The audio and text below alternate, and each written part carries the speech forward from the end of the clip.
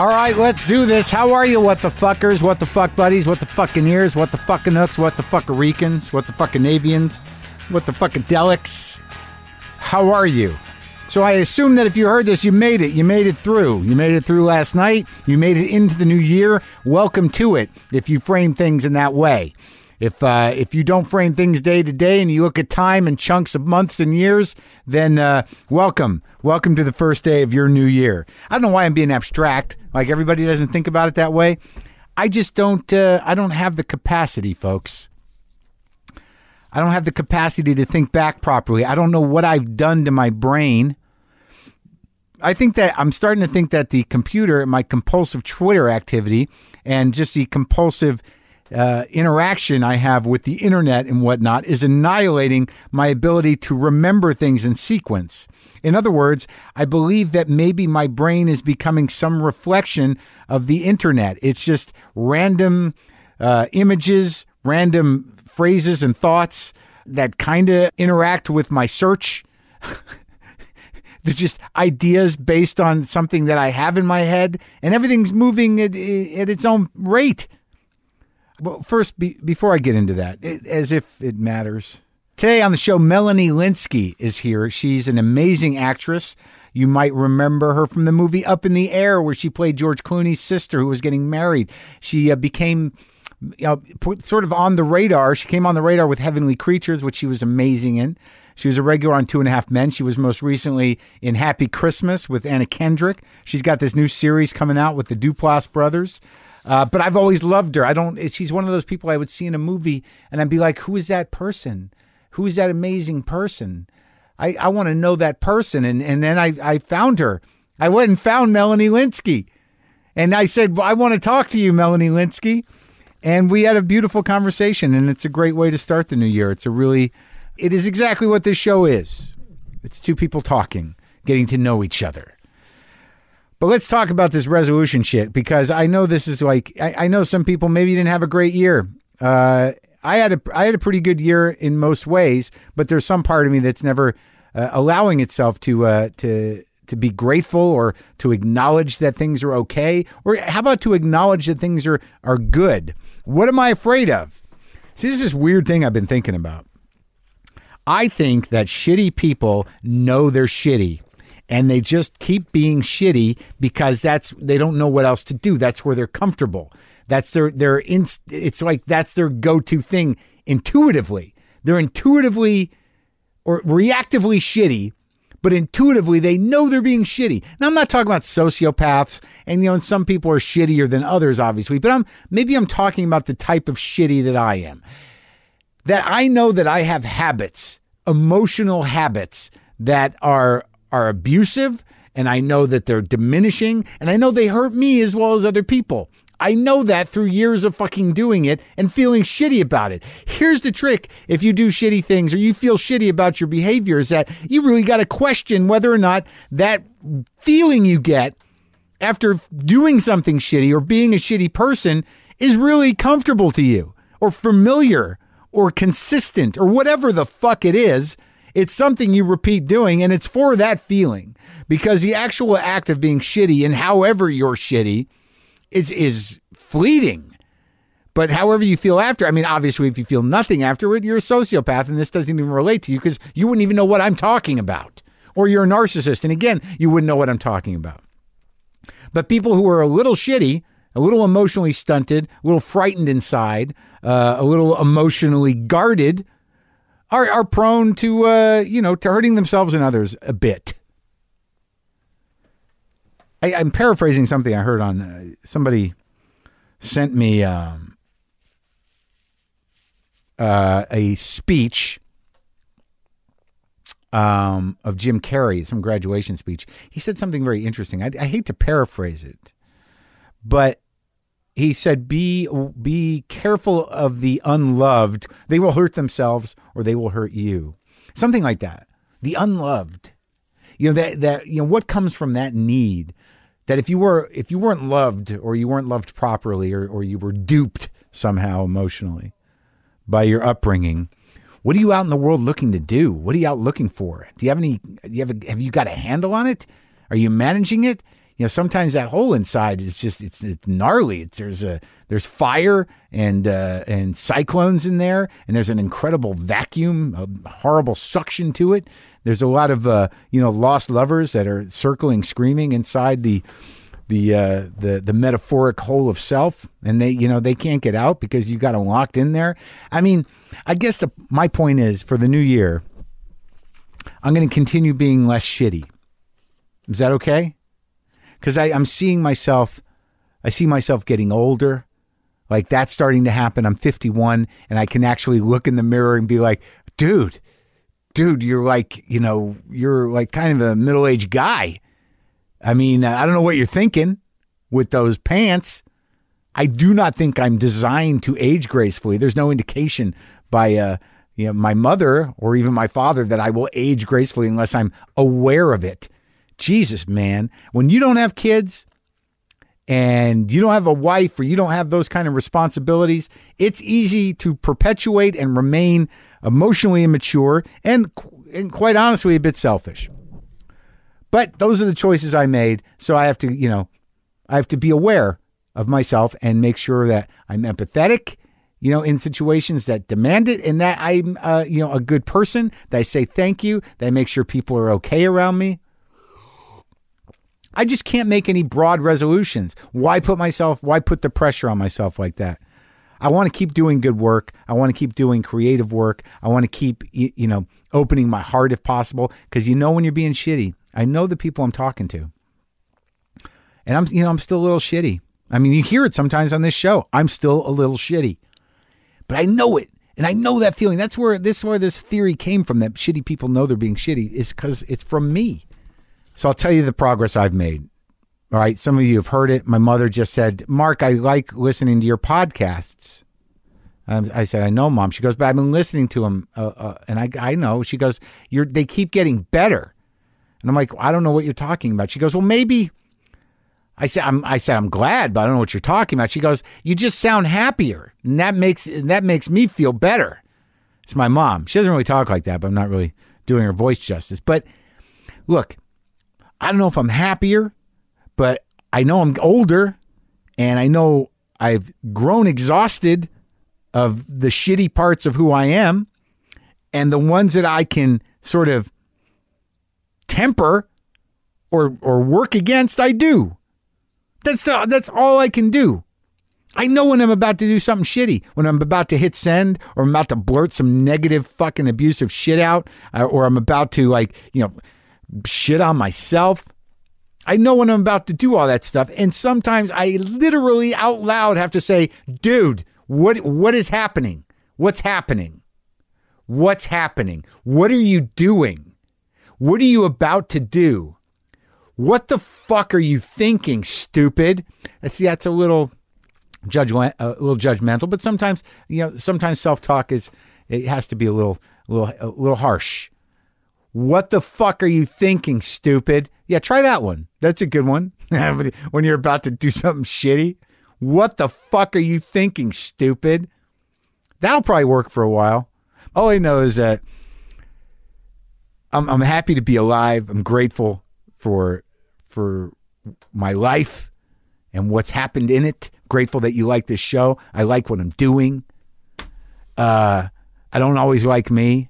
I don't know how I'm going to age gracefully. I'm completely neurotic about certain things. I'm trying to deal with those things. I'm trying to be in a relationship that's different than my other ones. It's very hard, man. It's hard not to be in crazy time. All right, so now Melanie Lynskey and I are going to talk. Melanie Lynskey. Okay, let's talk to her.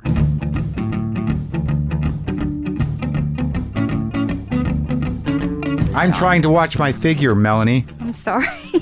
What are you doing to me? Do you know the struggle I deal with? You don't need to worry about it. Oh, that's all I needed to go through with the cookie. But what about after you leave? Then where am I at? Just feeling cookie shame. That sounds... Oh my God, it's like all butter. Yeah. A lot of butter. It's the worst thing for you in the world, but it's so delicious. How can I not eat this? I don't know. I'm eating it. You're supposed to eat it. That's why I brought it. You don't feel any struggle at all with that cookie right now? Yeah, I'm going to eat some of this cookie. But are you fighting it? Or is there any... No? You're like, I'm just going to enjoy a cookie. And you are able to do that. Mm-hmm. God, that makes you a different person than me. Well, I mean, there's a little bit of I don't know. I struggled for a very long time about feeling awful about everything I ate. So. Oh, really? Yeah. Once I kind of gave that up, I was like, oh, God. How'd you give that up? Did you just sort of like go, fuck it? Or was there a process? There was a process. Oh, really? Yeah. Are we just having a conversation, or is this... Have we started? Of course we started. Oh, God. How do you think this works? I haven't even put my lip balm on. Oh, well, get on it. All right. You're the second New Zealander I've had. Oh, you had Reese Darby. I heard that one. Was it all familiar to you? It was really nice to hear somebody talking about... Your home? My home, yeah. Well, I need to talk about it because I've never been there. Oh, you should go there. You've been to Australia, though, you were saying. Yeah, I have. Yeah. I've been to Australia, but I'm not sounding disappointed, but like Australia, you only go to those couple of cities. I did, anyways. Mm-hmm. I'm sure there's plenty of other places to go. I've only been to 2 of them. They don't sell it too hard. It's not like, I'd like to go inside the country, and they're like, no, I don't. Oh, it's big. Yeah, it's big and it's dry. Yeah. New Zealand seems lush. It's very lush. They're very different places. So you grew up there the whole time? Mm-hmm. Melanie Lynskey. How'd you get that name? What kind of name is that? It's Irish. How is that Irish? It's just Irish. It is? Somebody told me at some point that the Lynches had some kind of family feud, and then some of them split off. And the Lynches? Yeah. Is that all you know about them and the family feud? That's all I know. And I heard that from Jane Lynch. Yeah, so... So you're getting your historical information from Jane Lynch. Yeah. It's weird because I just associate S-K-E-Y or S-K-Y or S-K-I with Polish, Russian, Jew. Melanie Lynskey, to me, it's like this. She can't be Jewish from New Zealand. It doesn't exist there.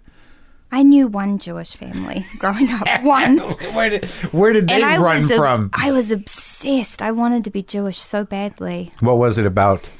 I don't know. The Jews. We lived in England for a year when I was 6, and there were a lot of Jewish kids in my school, and there was something about it that spoke to my heart in a very particular way.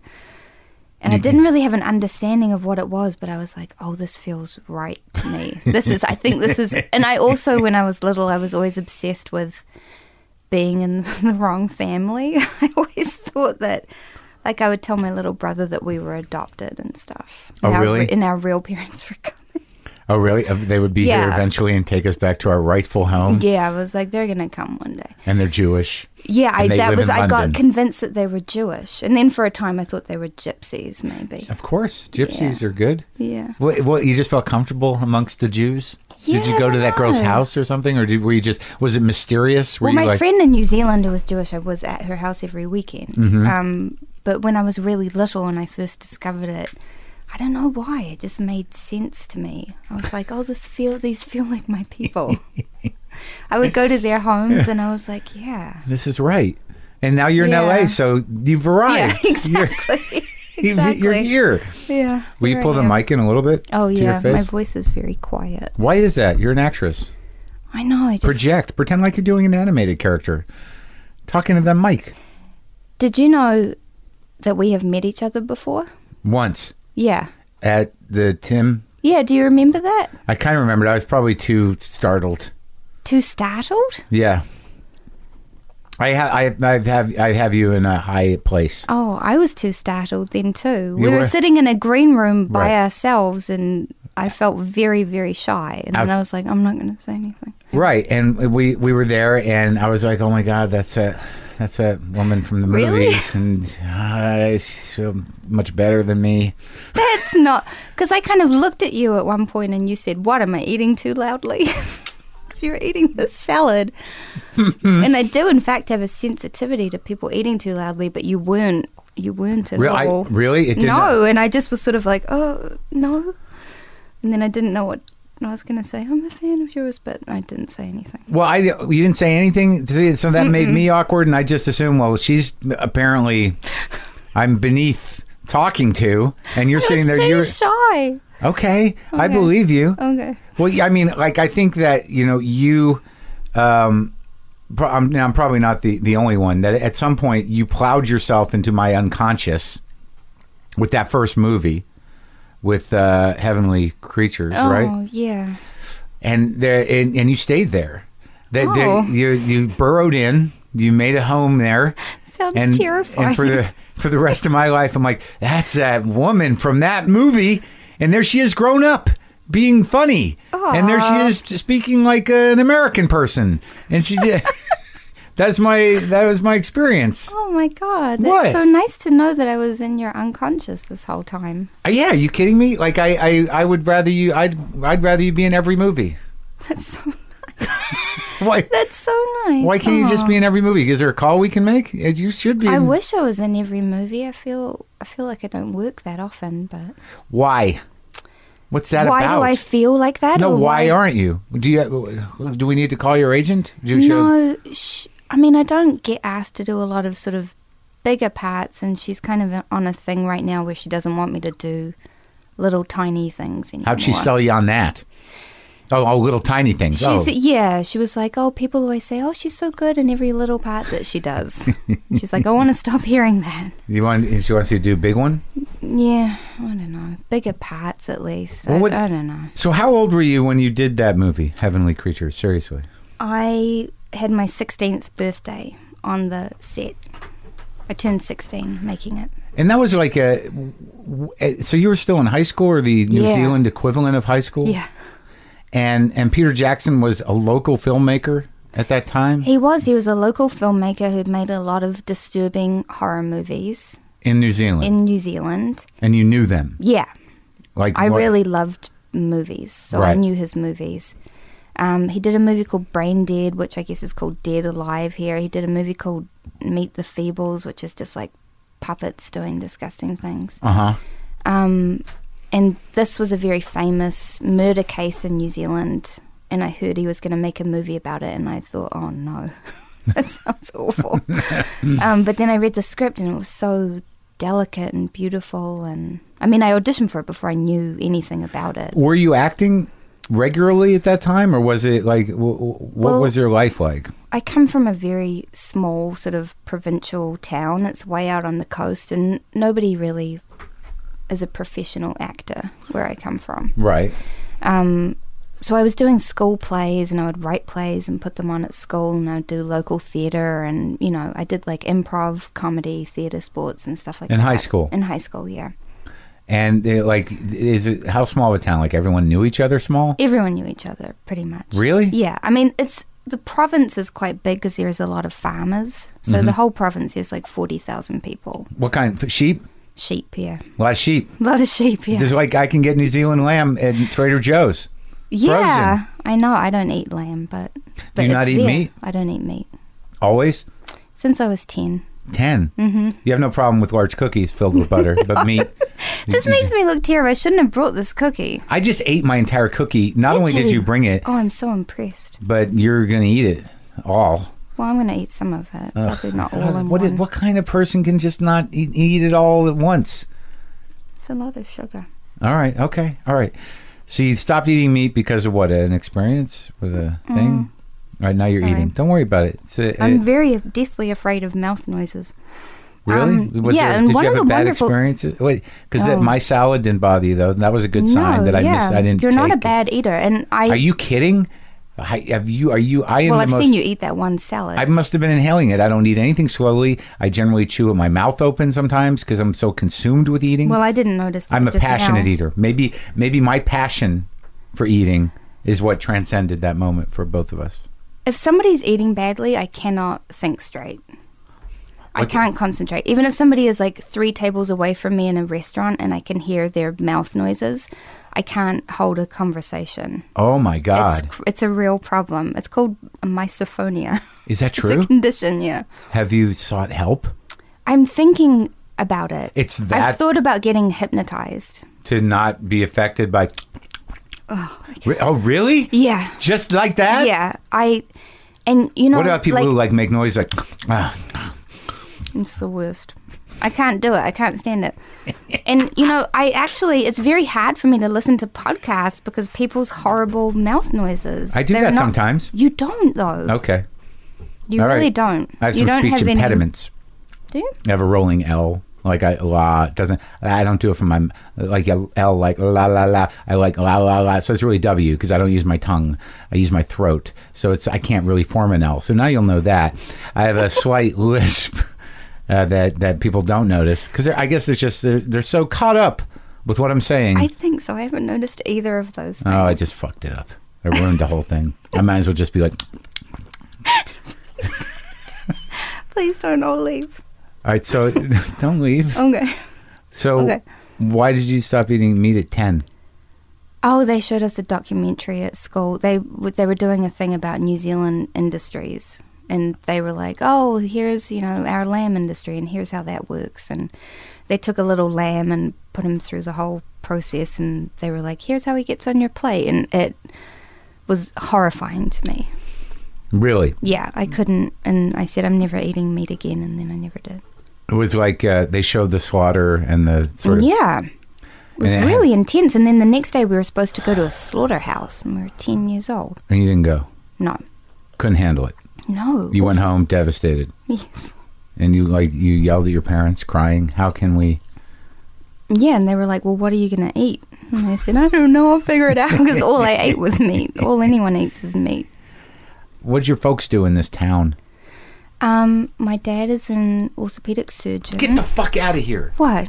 My dad's an orthopedic surgeon. Really? Yes.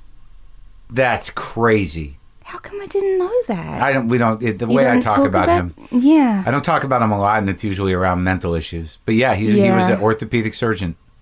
Is he a highly emotional person? Very in touch with his feelings? No. No, I'm joking. He was a very detached man that was volatile and moody and not home a lot and left at weird hours for things that were very important, more important than his family. Got a call. There's a guy with pieces broken. Oh, yeah. That's very familiar to me. It is? Yeah, he was on call. Right. Constantly. And like you'd be out at restaurants. Remember pagers? Yeah. Remember that shit? You just sit down and you're wondering, like, is Dad going to make it through dinner? Yeah. And then like, beep, beep, beep, Dr. Marin, please. Yeah. And then he'd go away and he'd be like, nah, gotta go. Yeah. Like, how is it so fucking important? Yeah, I mean, it always felt very important to me. I was like, well, that's the most important thing. Yeah, he's saving lives. Yeah. They don't do that, though, orthopedics. I don't know when I realized that. It's like, I'm not saving lives. There's nobody... Right. So, like, they could put the guy together and he could wait. Yeah. But sometimes they have to do, like, emergency surgeries after car accidents and stuff like that. I actually saw a movie with my father that was profoundly disturbing. What was it? It actually, like, you know how you can't eat meat after you saw that movie? Yeah. I didn't like my father anymore after Wow. No, listen. He wanted to do research on a new procedure of some kind. So he had a screening of this, I get an instructional film on this procedure. And he asked me to go with him, or he took me with him for some reason. How old were you? I must have been like 10, 11. I was old enough to sort of be like the kid that my dad wanted to bring. Yeah. So I must have been functioning and have a personality and things. Yeah. So I go see this thing, and it's literally one of these things. It was a hip surgery. And there were hammers involved and saws. Oh, yeah. It's very violent. I know. And I was like, what? What is that? It just was devastating to me, and it was mind-blowing. That's what my dad was doing. They're using power tools and equipment and hammers and saws, screwdrivers, and that's what they're doing to people. It's helpful.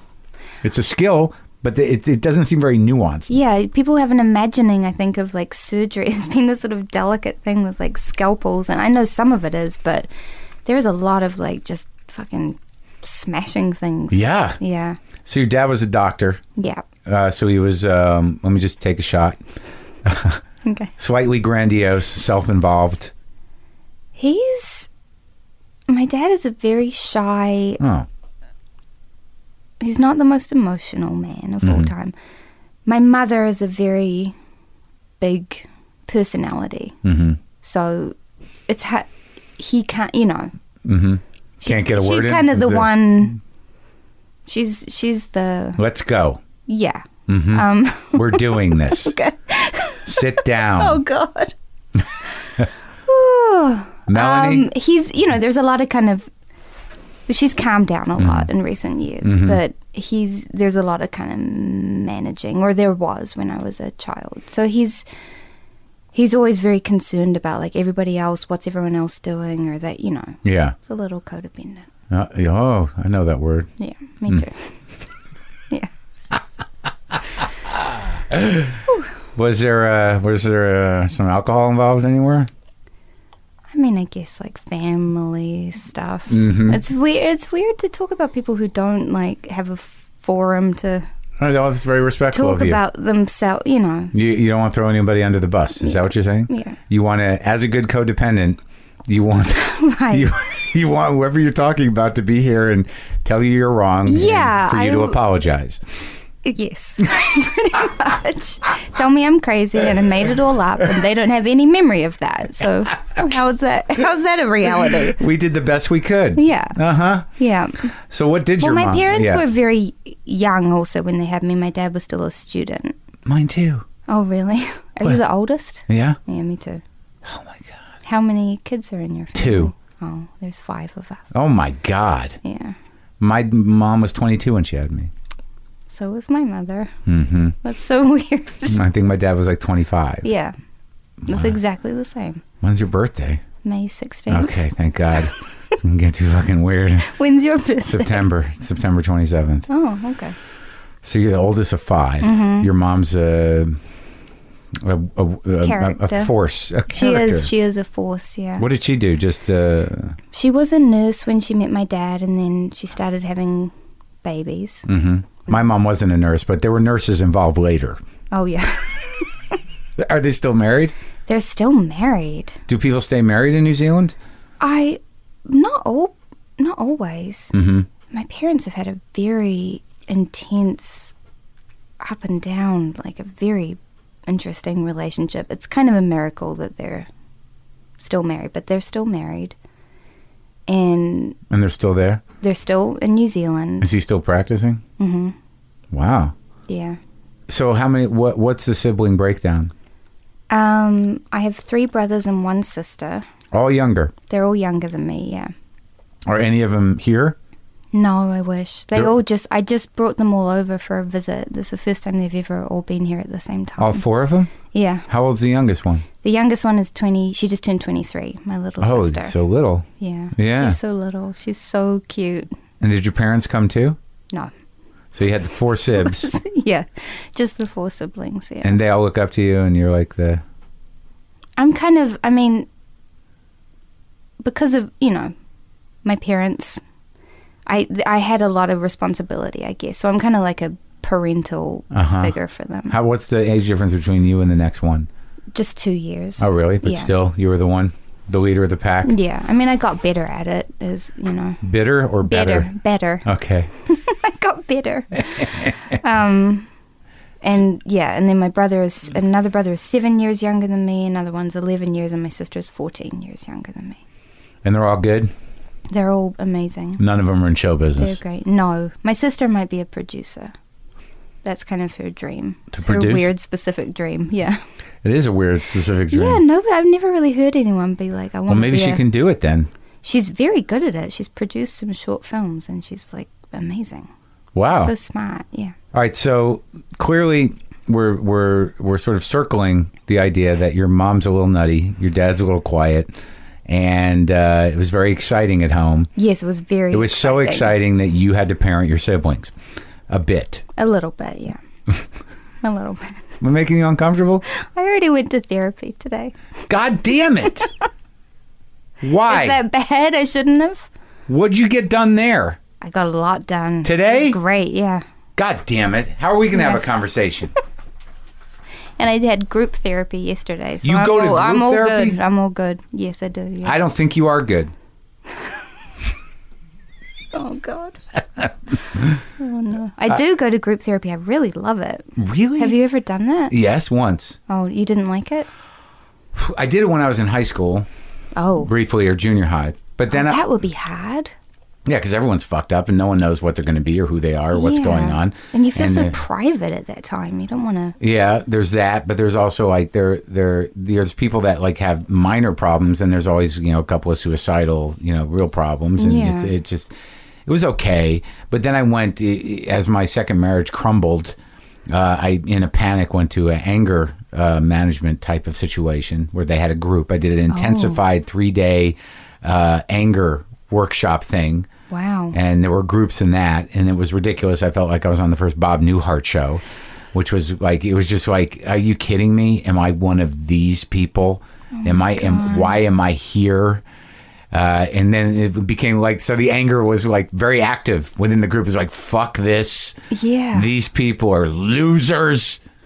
I don't have to be, And that was interesting. I've not done a group in a long time. I'm surprised and excited about this idea. So you're in group, and how does that work?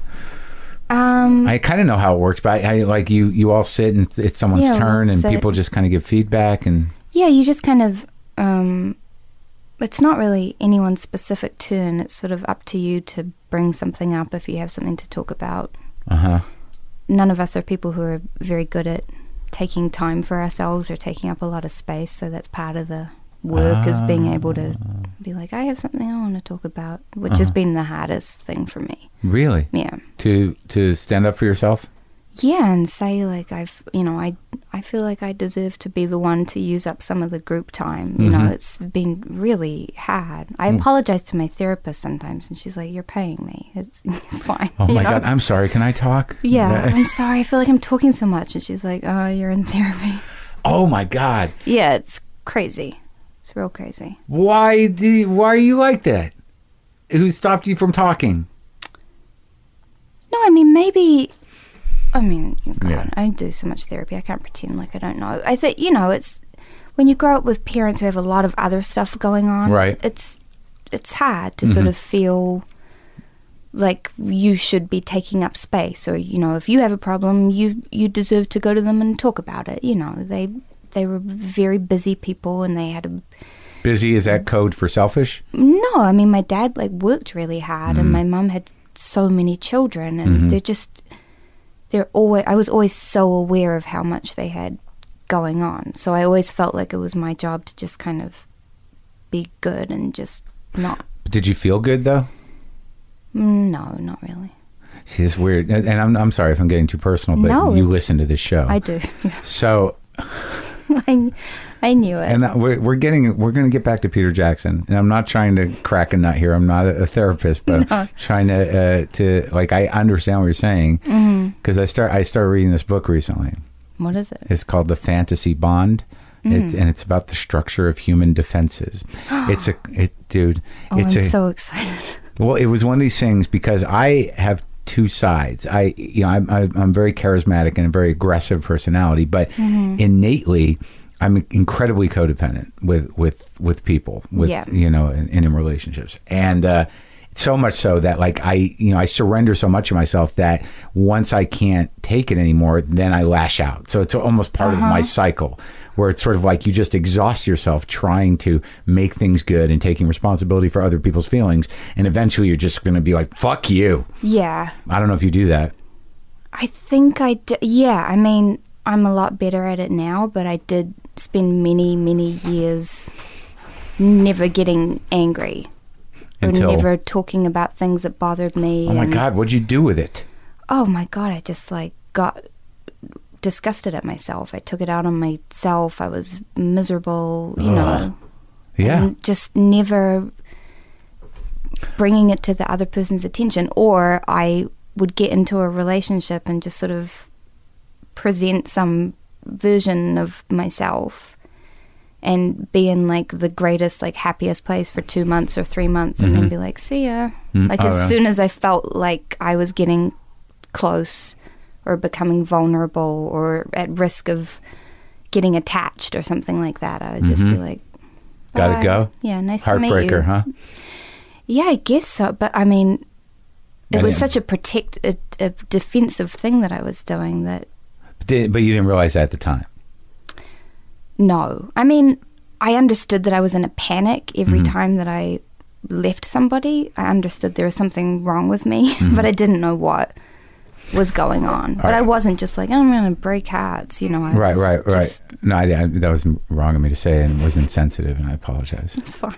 No, it wasn't fine. It is fine. It is fine. Okay, so this book. Oh, yeah. Tell me.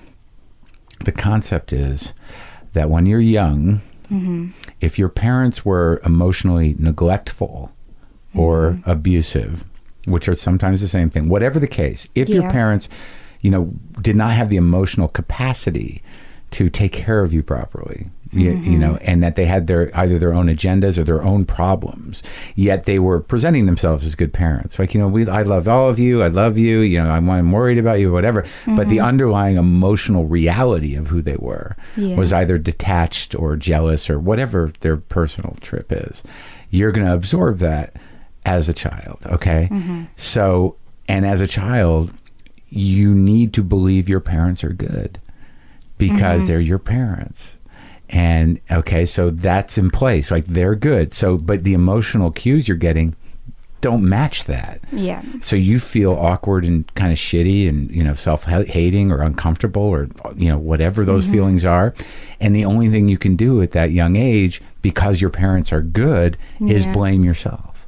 So what happens is, as you get older, the way you self-parent is by essentially maintaining those negative, thoughts about yourself, because that's where you live. And that is actually honoring what your parents really might have felt about you.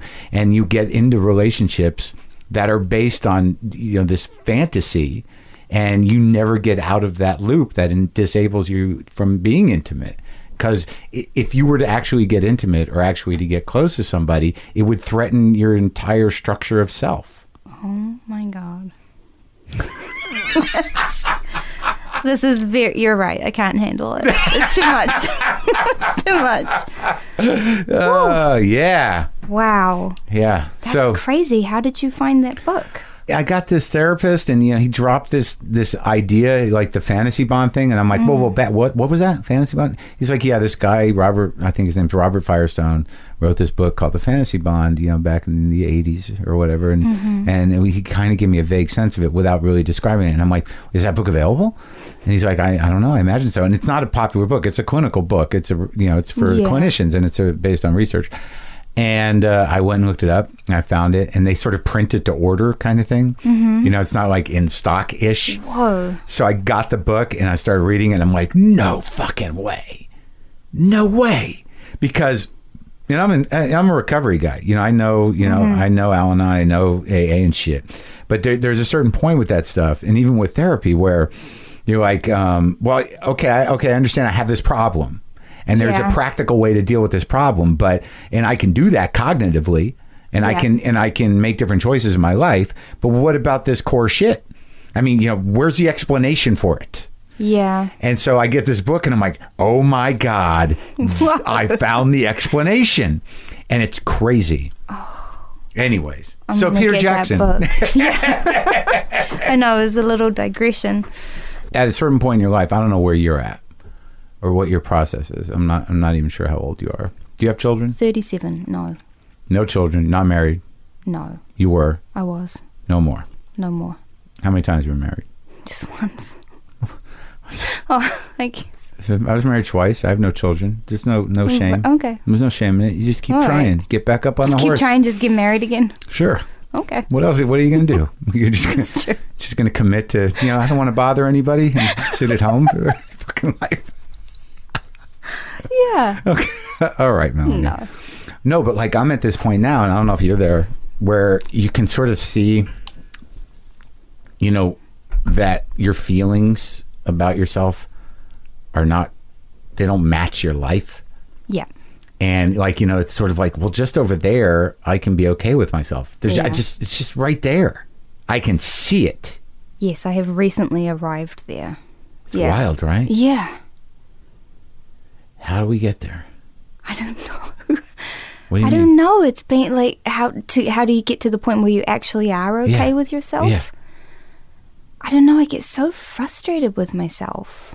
Like because of that, or just in general? Because I can see it. Right. Because I can see, like, Right. my brain, like, rationally, I can say to myself, you're not a horrible person. Yeah. You have a lot of people who care about you. Yeah. You're good to people. Yeah. You know, you are doing the job that you have always wanted to do. Everything's great. But I still feel awful so much of the time. Just awful about myself. How does that manifest itself? Awful.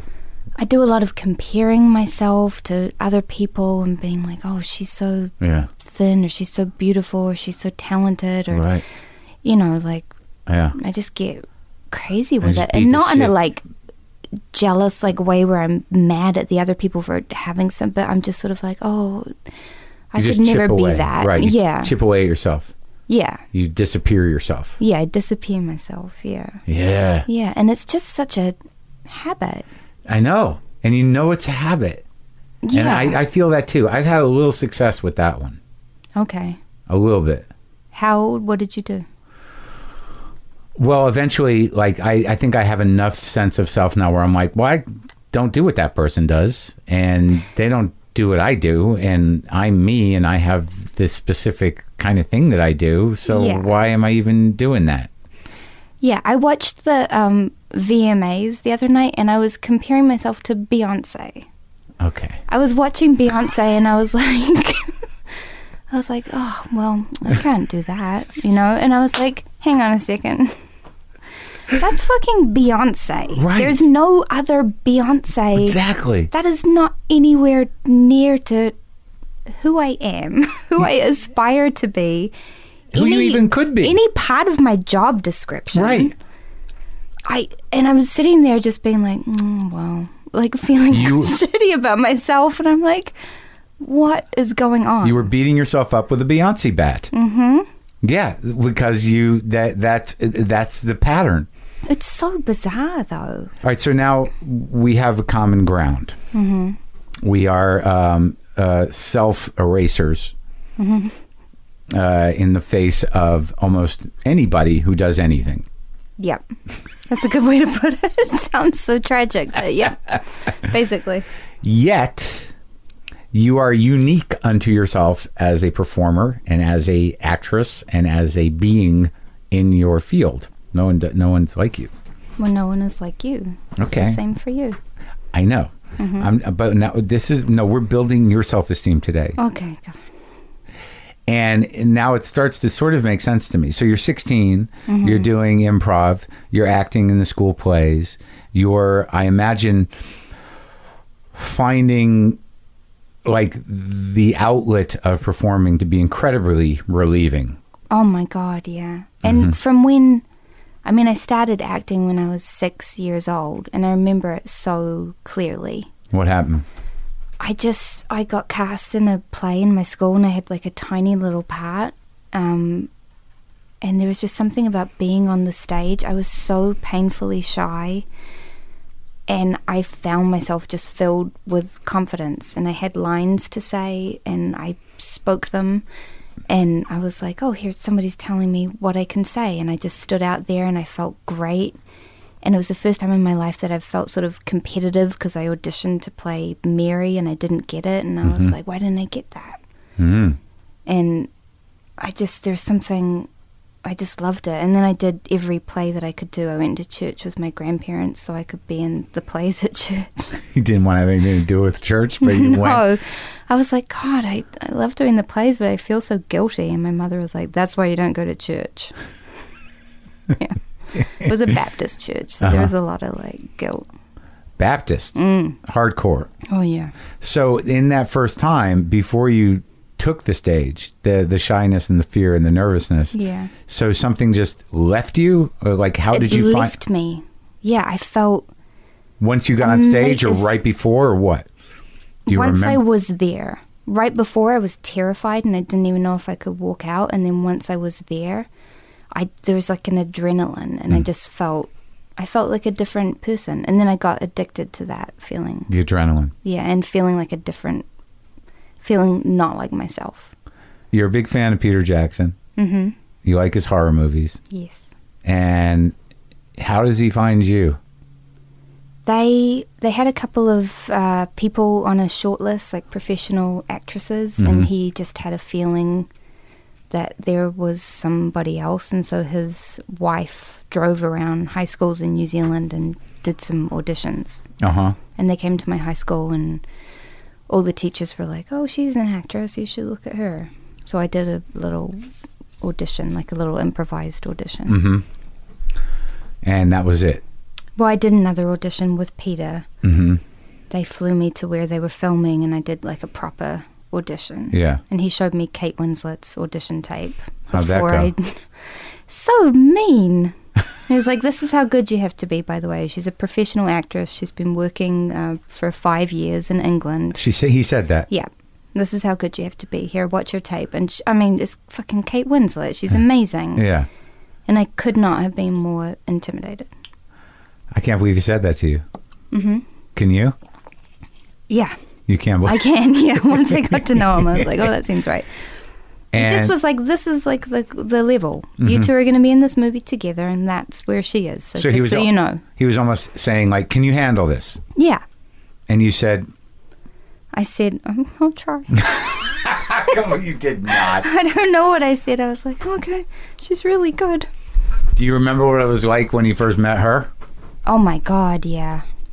I went to the airport to meet her, and I just... They had you pick her up at the airport? Yeah, Peter and I think, picked her up. Oh, it wasn't like, "Melanie, not just me. could you go get No, Kate?" I couldn't drive. I didn't learn to drive. Learn how to till drive. I was 24. If you want to be in this movie, you'll learn how to drive Kate Winslet. No, I didn't have to drive Kate Winslet, but I went to the airport, and she was so, like, glamorous and beautiful. It was crazy. So the actual... So that Peter Jackson's an evil genius.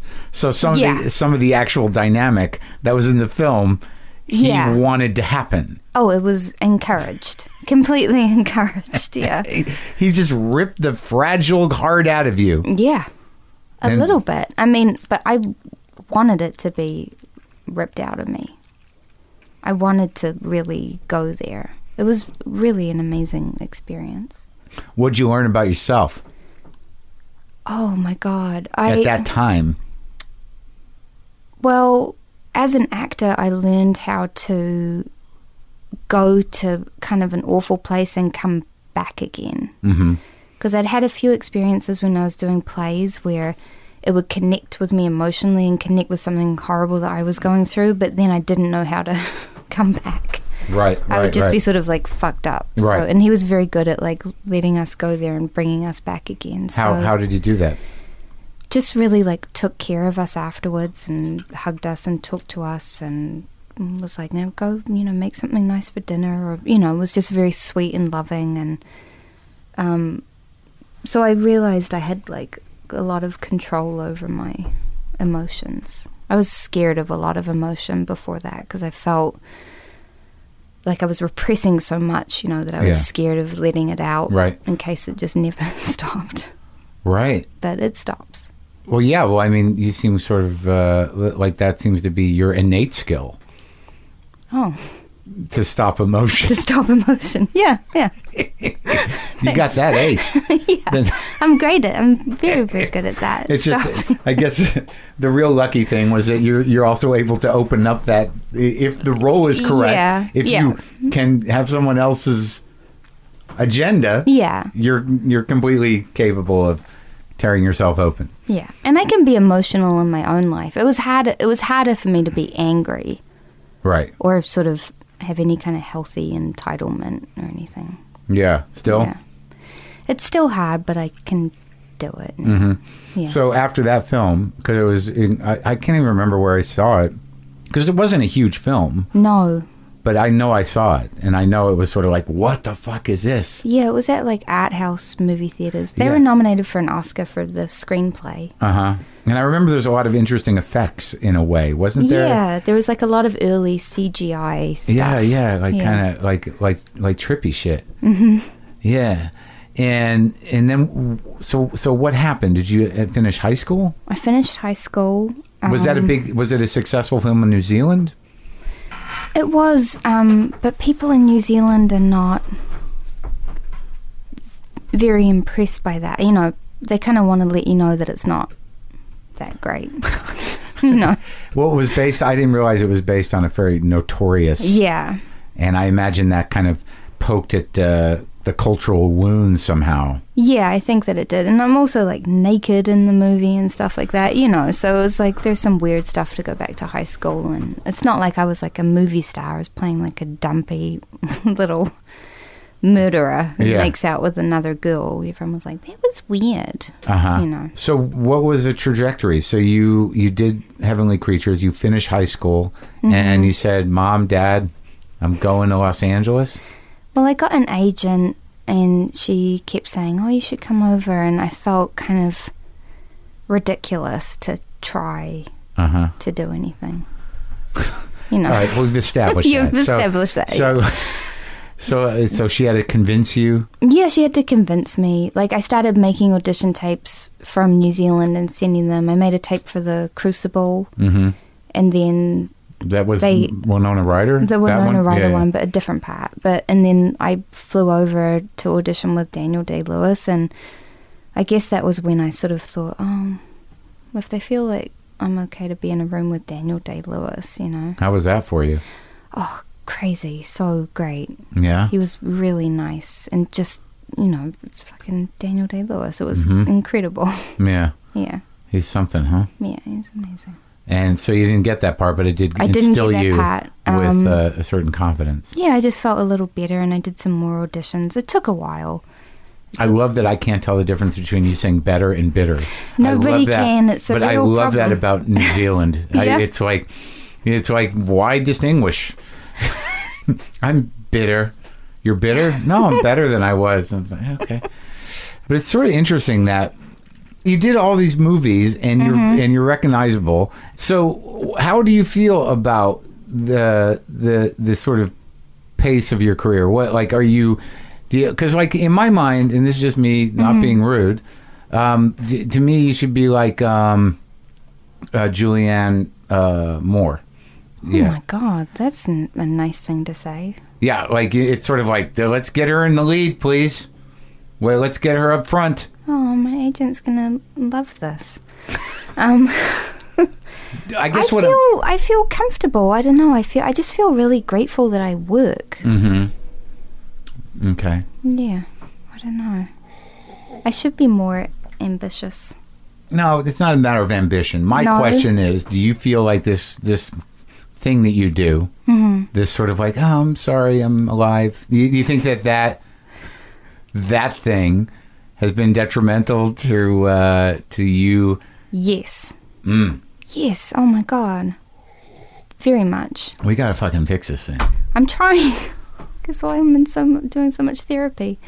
I really am trying because I'm sick of it at this point. You know, I'm 37 years old and I've been apologizing for myself my whole life. Like, I used to, honestly, the first meetings that I took here after Heavenly Creatures, people would be like, oh, that was a great movie. And I would say, oh, so long ago. You know, or like, oh, yeah, I haven't done anything since then. I would tell them something terrible, and they would be like, oh, okay. You know, that doesn't work in America. Well, this whole town is driven by bullshit.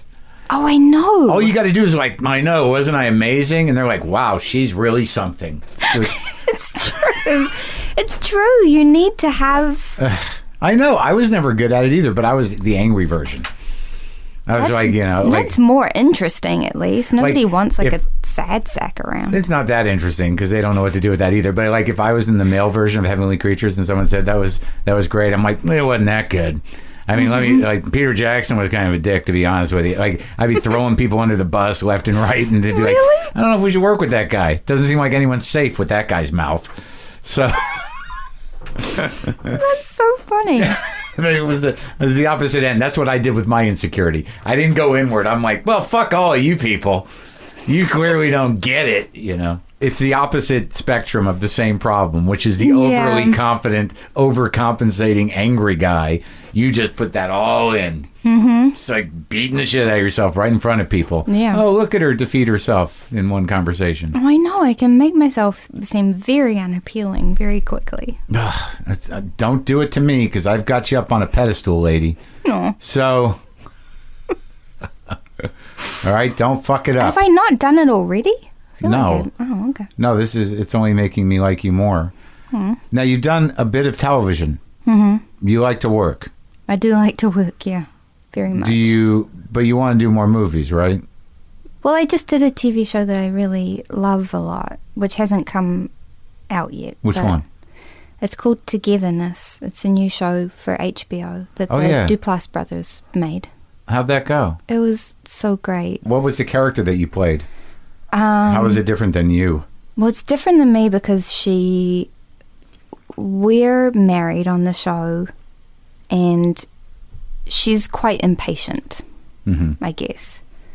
She's just she's fed up with a lot of things. She talks about it. She's more confident than me. It was nice. It was nice to do that. So what do you do when you get a role, when you read a script, when you have an opportunity like that, and you get a sense of the character? Because I saw Happy Christmas, and that's a lot of you. It's the most of you I've seen since Heavenly Creatures. Really, it's a big part. Yeah, and it was pretty great. I talked to Anna about it, and she had nothing. Oh, you did? Yeah, she had nothing but nice things to say about you.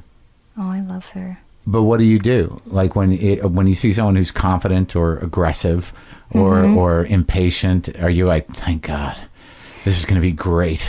I do like it. I mean, it's very comfortable for me to play. I mean, like in Happy Christmas, I'm not super confident, and I have my own accent, and it was all improvised, and I was just kind of, No, but you're grounded and maternal.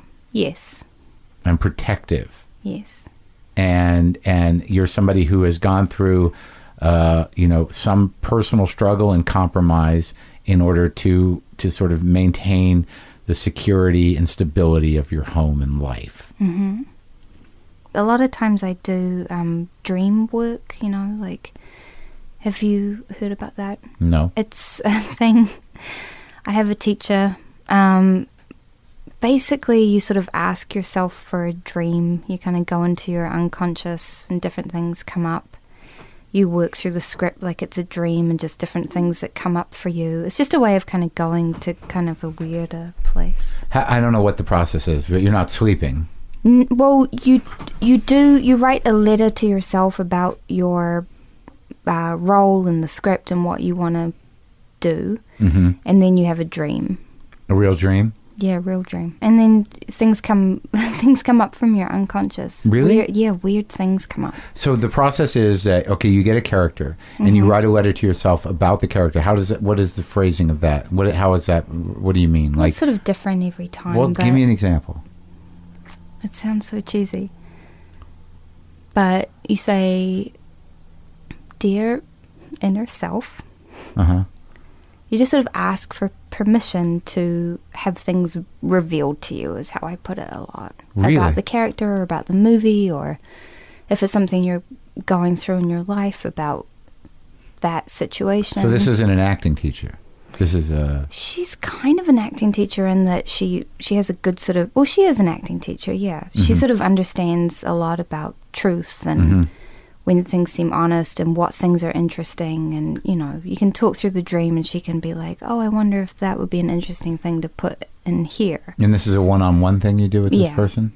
One time I didn't have a dream at all. I asked myself 5 nights in a row and I didn't have a dream, and then I realized I'm kind of living this. No, I didn't. I just I was like, why can't I have a dream about this? And then I was like, oh, this movie is like my reality at this point in time. Which movie was that? It's a movie, the title changed. Oh, it got called The Big Ask. Yeah. And it was just about, well, it was a weird thing because David Krumholtz plays a character who asks his friends' girlfriends to have like an orgy with him, essentially. But I guess my situation, I was in a relationship at the time where I was very confused. I didn't understand what someone wanted. I was trying to sort of make sense of what they were asking from me, and I just felt kind of lost and abandoned and like, is this going to end? What's going to happen? Are we breaking up right now? Is he okay right now? Am I okay? And so all that stuff was just like what I was playing in the movie. So that was interesting. So your dream was like, you're living it. Yeah, my unconscious was like, I think you're okay. Yeah, I think you just got think this. about it for 2 seconds and stop asking me for a fucking dream. Right. Yeah. So when this work is successful, when you are delivered information, in what form does it come in? Sometimes there's an image, like I did this movie called Goodbye to All That, and I have a scene in the movie where I'm breaking up with my husband. I take him to couples therapy and we break up, and there was, in the dream, I was watching a concert that I wasn't ready for. I was very terrified of the concert happening. And I said to myself, okay, the way I'm going to be able to watch this concert is if I uncross my legs and put both my feet flat on the ground and just look straight ahead. And I felt the sort of like surge of bravery in the dream. And so then when we were filming that scene, I did that same movement, and it just, because I have like an emotional connection to it, even though it's just from a dream, the same sort of feeling comes up when you do the movement and you know what you're connecting it with. Wow. Is this making sense? Sure. Yeah. So you can sort of make a little thing quite powerful. You can bring it back to a place of something that's actually happened inside Or even if you. it hasn't happened, it's taken from your own subconscious. Yeah. So Whatever even- that is in the dream Right. means, you know. Who knows? Yeah. But it was deep enough to be revealed to you Yeah. in a dream. Yeah. So if you just honor that, the movement or the action, Yeah. you don't even know necessarily why it's connected. Yeah. But it just feels, Right. yeah, it feels like it comes from your guts. That seems like a hell of a process. And sometimes Yeah. so you're telling me that sometimes those actions or suggestions or images in the dream can actually be the foundation of a character or part of the building of the character. Yeah, or sometimes a person will be in the dream and I'll Uh-huh. realize like, oh, there's a lot of that person in this character, and so I'll start to think about the character. Uh-huh. I had one dream about my little brother when I was Uh-huh. doing a movie, and I was like, oh my God, Uh-huh. this is there's so much of him. You That know? seems like that's an interesting way to work. Yeah. Nothing easy about it. No, it's not easy, but it's interesting, yeah. And what other stuff do you usually do with line work and stuff? Do you work from like motivations and you know, how do you kind of assess? No, You just go by instinct? it's just instinct, yeah. I'm not great with that stuff, and I actually really have trouble when I work with a director who talks like that, because I don't have that framework or that language. Mhm. People get annoyed with me sometimes. What is your need, or what is your Yeah. motivation? What do you want? Yeah. Yeah, it gets a little confusing. Yeah, It's like, can't we just get in it? It's in the lines. yeah, and I've said I can be kind of bitchy sometimes at work. No, that's good. No, I'm so invested in it, and I don't want to sit there and have a conversation about like, well, what's your motivation? And so, well, did you read the script? You should know. Why do I need to tell you what I'm doing in the scene? You know, watch it, and if it looks weird, tell me what else you want to see. And you were with you worked with Anna on Up in the Air too, or no? Yeah. Well, we didn't have any scenes together, You but were we were both in Clooney's it. sister, right? Yeah. I remember. Now working with him, how was that? That was great. Has he done your show? No. No, I don't know how to. Those guys are. That's the rare air there. Yeah. I don't know how to get to that guy. I don't either. I don't know. There's that upper echelon of male actors. I have no idea what the Damons and the Clooneys. Oh, I feel like those people would love to be on your show. I don't. Okay, should give him a call. Get back to me. Okay. I don't have anyone's phone number. God. I think I'm going around like a person who's going to No, get famous people's phone number. no. No. I imagine you probably walk up to them and go, "We worked together. Do you remember me at all?" Mm-hmm. It's exactly what I do. It is. Yeah. I saw Matt Damon a few weeks ago. You played his wife. I know. He was like, yeah, Melanie, hi. I don't know. I don't want to make him uncomfortable and be like, hey, pal, you know. He was like, How about, yeah, nice hey, to see you. Hey, Matt. Oh, you don't want to make him uncomfortable, so you choose like, do you remember me? No, that doesn't make anyone uncomfortable. As opposed to like, hey, Matt, what's going on? And they're like, hi, I don't know if we were in the thing. I didn't say, do you remember me? But I was like, oh, it's Melanie. You know, just in case. You did not do that. Oh, God. What? I did do that. I do that. I feel like it's nice to do that to people. People who, like, meet a lot of people who probably expect them to remember them. You were on set with him? Yes. For weeks? Yeah. Okay. I'm just checking the facts. It's good. This is going to be a real turning point. No, it's not. Is it? Yeah, because I'll probably listen to this podcast and be like, oh, my God, get your shit together. Why am I tough? I don't know why. I'm not a tough love guy, but for some reason you're bringing it out of me. I like it. I appreciate it. It is surprising me a little bit, though. Why? Am I letting you down? No. Why? See, now you're insecure. Why is it surprising you? Because I don't know, you're getting so tough on me. I'm sorry. You don't usually do that. You're right. I don't. I think what it is that I'm, struggling with some of the same things. Mm-hmm. And I don't, I'm always amazed now, if I see Jonah Hill or I see Seth Rogen, I never think to go what's up, man? But now for some reason they're like, hey, Marc. And I'm like, no way. So you know what I'm talking about. Exactly. Yeah. Okay. That makes me feel better. I completely relate. I'm like, I'm not gonna be that guy. The guy who assumes a relationship or but I never. Yeah. I mean, I've only had Seth in here with his buddy. I don't know him, but it was nice that he remembered me. Of course he would remember you. I mean, also, no, but that was a famous person. No, I'm not as famous as you, number one. And number two, I talked to him for an hour. I didn't spend 6 weeks on a film with him. Right, but this is a very intimate experience. He probably remembers you better than some people he did spend 6 weeks on a film with. I guess that's right. Maybe I don't understand that. Yeah. But that was, you worked with Soderbergh on that. That was The Informant. Yeah. How was he as a director? Oh my God, a dream. Yeah. The greatest. My favorite. I don't like compliments. Mm-hmm. Surprise. Mm-hmm. It's not my favorite thing.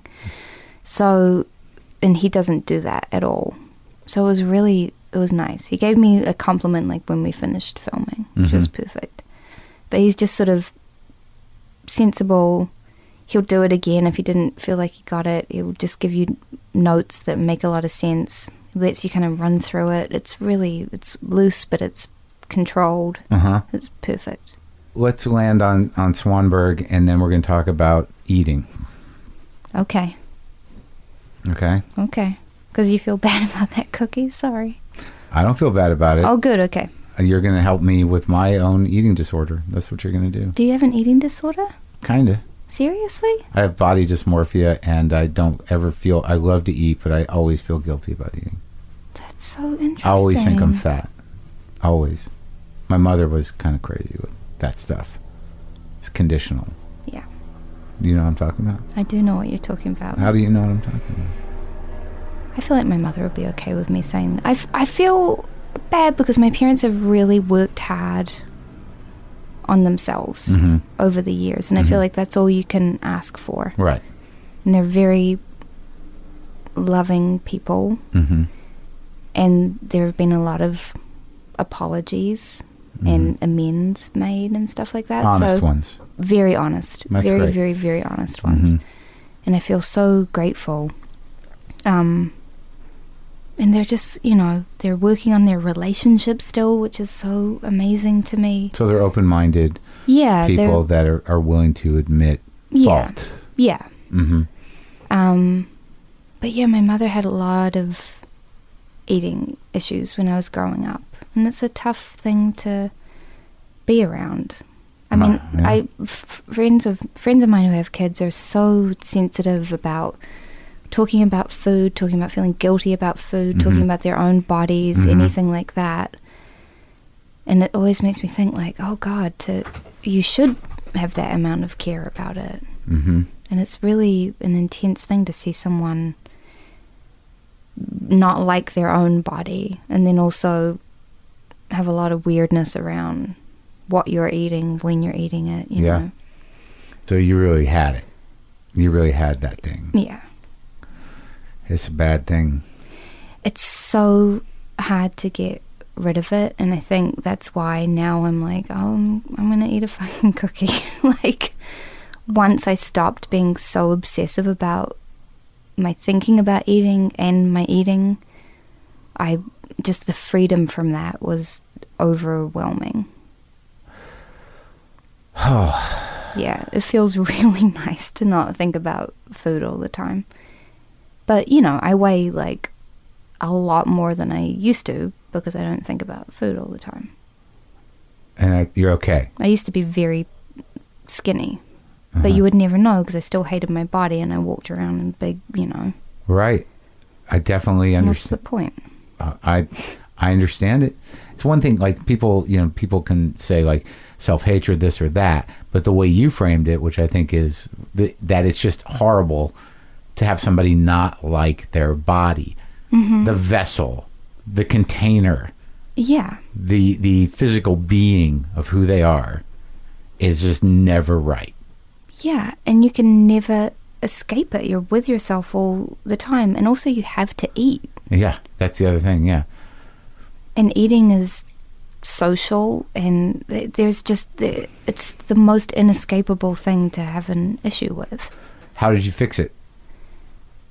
Honestly, I was bulimic for 10 years, and I was never like a bingey bulimic because I was too ashamed to ever like binge eat. I'd never, but I had such a strict diet, and then if I ate anything over it, then I would get rid of it. Right. And I just was obsessive about my eating. And I got in a relationship when I was 21, and I really opened up to this person, and he said to me, "That's so violent. What a violent thing to do to yourself." And I never really had thought about it. Like, I remember when I was 12 years old and I read about it, I was like, oh, great idea. That solves it. Yeah. And my body was changing, and I was freaking out because suddenly I had hips and breasts and stuff like that. And I was like, oh, God, help me. Like, it's just going to get worse. Like, there's more fat bits that I have to worry about. Fuck. Yeah. And so I was, trying to control it. And this boyfriend that I had was just like, God, that's so... And then he started crying, and he was like, that breaks my heart that you would do that to yourself. It breaks my heart that you can't, like, eat, like, experience something delicious. Like, we'd go out to dinner, and I would have a salad with no dressing. Like, that's all I would ever eat. And he started kind of... It sounds weird and controlling, but he started, like, monitoring, kind of... Like, he would make me eat something and not let me watch what he was putting in it. He would cook something and be like, stay out of the kitchen. Then I would eat it, and then I wasn't allowed to go to the bathroom. So I started eating pasta and things that had oil on it, and I freaked out for a few months. And then I was like, oh, I'm not, like, getting really fat. Food is delicious, and I feel fucking happy, and this is nice. And I, like, relapsed for a while, for a few years, and then I guess when I was around 25, I just was, like, done. I just started... I still had a lot of feelings about my body, but it just sort of got better and better. And now I exercise so much because that's a really good way of just keeping my mind straight and feeling like I'm in my body without, like, obsessing about my body. And, and I don't know. I also think it's kind of lovely. I don't know. Sometimes I look at myself and I'm like, oh, that's kind of sexy. Yeah. It's all round and, bouncy. It's like, what's wrong with that? I don't know why I was denying that for so long. I was so excited to be able to see all my ribs, really. Not everyone's supposed to look like that. Those women are beautiful, and it's beautiful when everyone looks different. So you're aware of it still, but you have... Oh, and I have, like, some, I have moments where I'm just like, oh, God, oh, my God, I'm so crazy. I should be skinny. I should be starving myself. What am I thinking? Yeah. Like, I watched the Emmys the other night, and I was like, oh, it was like it suddenly occurred to me, like, everyone's so fucking skinny. Like... women are not eating. Yeah. They are just not eating. And what are you doing sitting here with your like Thai food or whatever I was currently eating? I was like, you are insane. What are you thinking? It's like a voice, like from, you know, some other part of myself will come up and like slap me in the face and be like, don't you remember what you're supposed to be doing? And then I'm just like, shut the fuck up. Like, I got so tired of listening to you. Do you know whose voice it was? It's my own voice, Is it? I think, yeah. I mean, you know, I'm sure it's my mother. I'm sure it's, you know, a lot of different things. It was some of the stuff that was unsaid by your mother, probably. This idea of what you had to do And for some her. things were said, you know. She was intense about it. She really cared about it a lot. I was in fat kid aerobics. No. With fat kids. But were you ever fat? No. Right, but your mom I was thought- never skinny, though. I've never been, you know, I've always been like... But was your mom, like, panicked about it? Yeah. Right, I get it. And in my brain, I was like, oh, I'm a fat kid. I just can't really see it properly. And then I started looking at myself and I was like, oh, there it is. There it is. Finally. Yeah. I can see me for my true fat self. Oh, I see it. My mom is right. Yeah. And I remember reading that book, Blubber, this Judy Blume book. It's like a... and the character was like describing what it felt like to be in the shower and what their body, and like, sometimes I wish I could see my feet when I was in the shower. And I remember being in the shower and being like, I can totally see my feet. Yeah. But I'm fat. I know that I'm very fat. But that's so weird that I could see. And I was like, nothing's like sticking out. But I just couldn't. I just had no sense of what my body looked like for a really long time. I still don't. Like, if I get over a certain weight, this weird 10-pound area that I'm comfortable in, I literally just want to disappear. Like, and if I'm aware of it and I'm talking to somebody, like a woman or something, I'm like it just takes away all my confidence. It takes away, you know, any sense of identity I have. It's really powerful. Yeah, I used to have that number as well. Yeah. In my head. I had like the absolute, like, this is it. This is as big as you can ever get. Yeah. This is it. Yeah. I'm way past that now. Sorry. That's like 15 pounds ago. Yeah. Well, congratulations on liberating yourself from that Thank dialogue. you. It's nice. Yeah. I mean, not 100%, but, you know. Yeah, but it literally gets to that point. So it's what we were talking about before, where you can see that the self that you have that can exist in the world, yeah, and should be how you're existing. But that voice, in that book I'm reading, they talk about that voice. Yeah, because it's everyone who's like us has a similar version of that. Yeah, and that voice has a similar focus, and that is your best ability when that voice started happening. That's how you self-parented. That was... God, that's so interesting. That's a really amazing piece to kind of click in. It's that's like, amazing. You know, like your parents are good and they had, and you can't be responsible for their own issues, but when you're very young, it's like, I feel fucking fat, but my mom loves me. But then, like, why am I so uncomfortable? And then that thing, it's like, you're fat. And you're like, I am. And that is your attempt at actually self-parenting, is maintaining that voice. Yeah. Yeah, I have a lot of those voices telling me all kinds of things. Right. Yeah. It's a weird thing inside you that really does try to cling on to that negativity. And I've felt that before. Like, I've felt that in therapy, like having kind of breakthroughs. It's been like, well, who are you, though? Who are you if you let go of that? Right. It's also, like, I find that seems like some of the focus around it is the ability to not, you know, that awkwardness of, like, needing the comfort or needing the love that wasn't there. And it like that discomfort of, like, just sitting with that self that you feel is ill-defined. It's like, I have to eat something. I've got to, you know, do this. Like, what's on TV? I got to, you know, that, the grabby feeling. Yeah. I mean, this is very personal, but after I got divorced, I did a lot of not distracting myself from feelings. Mm-hmm. Like, I just get in the bath with nothing Mm-hmm. in there, like not a book or my phone or anything like that, and just be like, all right, you're just gonna go through this right now. What come out of you? Oh God, it was like torture. It was awful. Yeah. It was like the end of what I thought my life was gonna be. Uh-huh.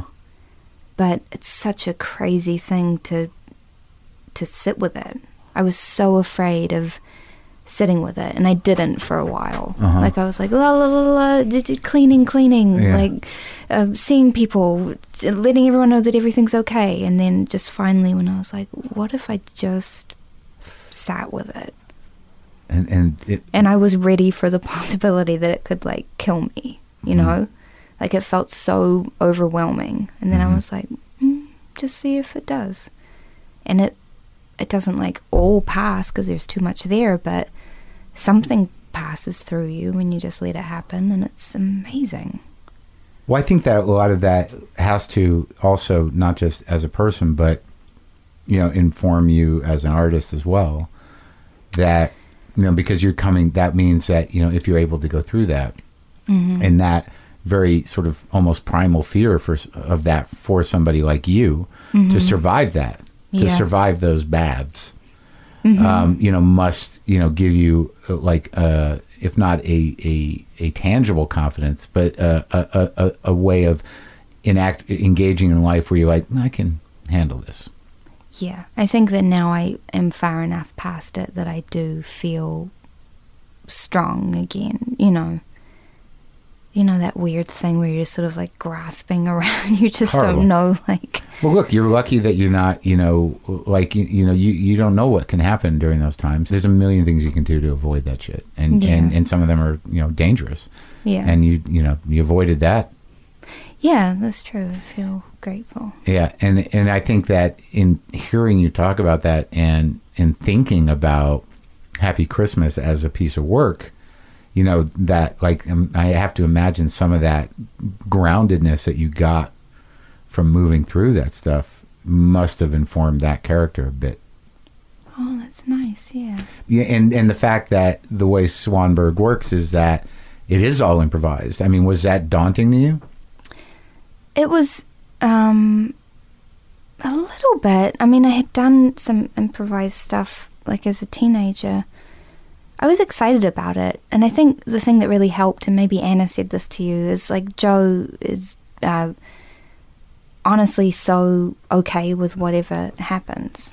There's not a lot of pressure. Mm-hmm. Like, I feel like it would be different if he was like, you really need to make something great happen here and go, you know. He's just like, well, it's an experiment, we'll see what happens. But I think you were all aware that you were shooting on film.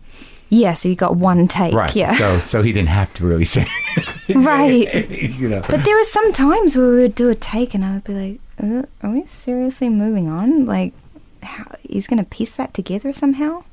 And you're directing in your head. Yeah, the camera's just moving between us, and it felt so loose. And I thought it was, it gave me, it's real independent filmmaking. Yeah.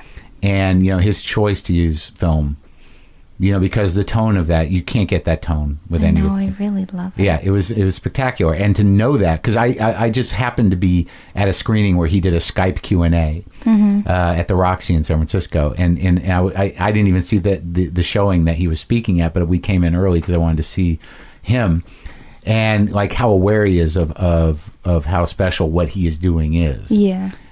In capturing the type of emotions and letting that the thing sort of live and breathe on its own volition, you know, with actors who are capable of doing it, and then to shoot on film, I just thought it was like, well, this is real. This is like old school ballsy filmmaking. Yeah, because it means something to know as an actor that we can't just do it's just video thing.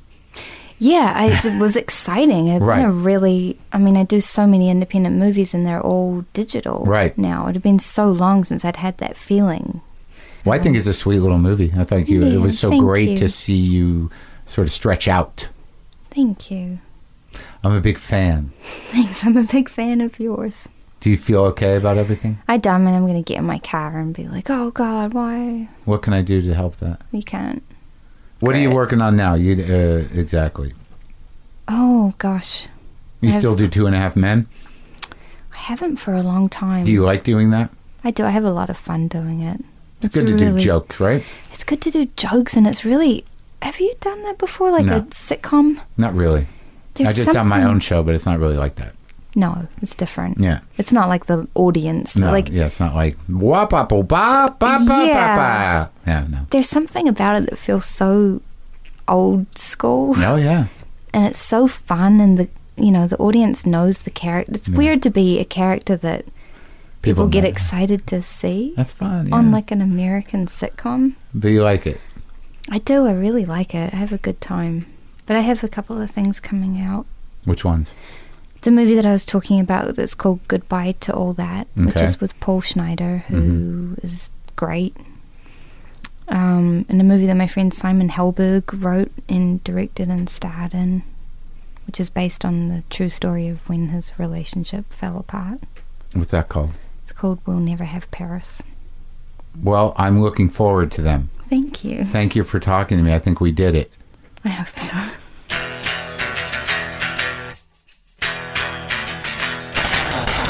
That's it. Wasn't she amazing? I think she's amazing. Go watch her act. She's amazing. Look, go to WTFpod.com for all your WTF pod needs. You want some justcoffee.coop? If you get the WTF blend, I go a little on the back end. It's a nice dark roast. Nice dark roast for a dark-minded dude, me. Go, leave a comment, get the app, upgrade to the premium, get all that stuff. New Year's, man. Happy New Year's to you. Really, seriously. Let's be good to each other. You want to?